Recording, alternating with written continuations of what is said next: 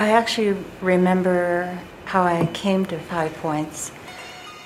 In 1942, my family lived in Los Angeles, which is where I was born, and we were forcibly removed from our homes into U.S. concentration camps at the beginning of World War II, and we were there at Manzanar near Death Valley for almost 4 years, and could not return to our home in Los Angeles because of my mother's situation. She was a U.S. citizen born in San Francisco, but she received her education in Japan. So the U.S. government said that because she had the so-called rights of a U.S. citizen, but because she was educated in Japan, she might be loyal to Japan. So we could not go back to the West Coast, and we had to move inland. My father had a friend in Denver who had started a small factory that made soy sauce because all of the imports had stopped from Japan at the outbreak of the war.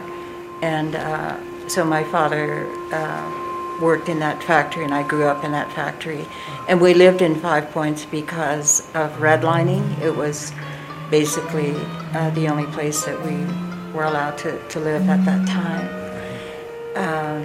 I went to Denver public schools, and for me, they were wonderful years. And at that time, the teachers were longtime teachers, very dedicated.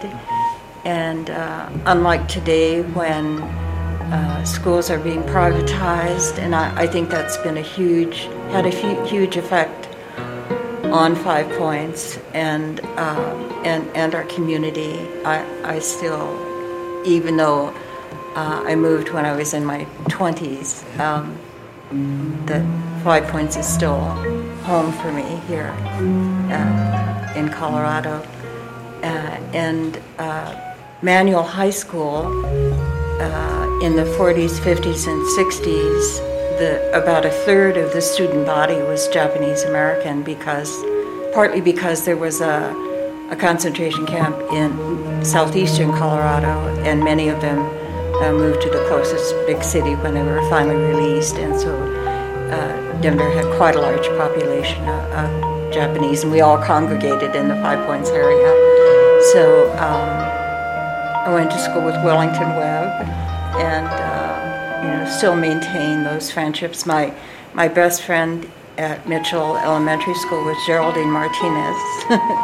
So there was just a wide variety of friends that I was lucky enough to have and go to school with and learn and grow up.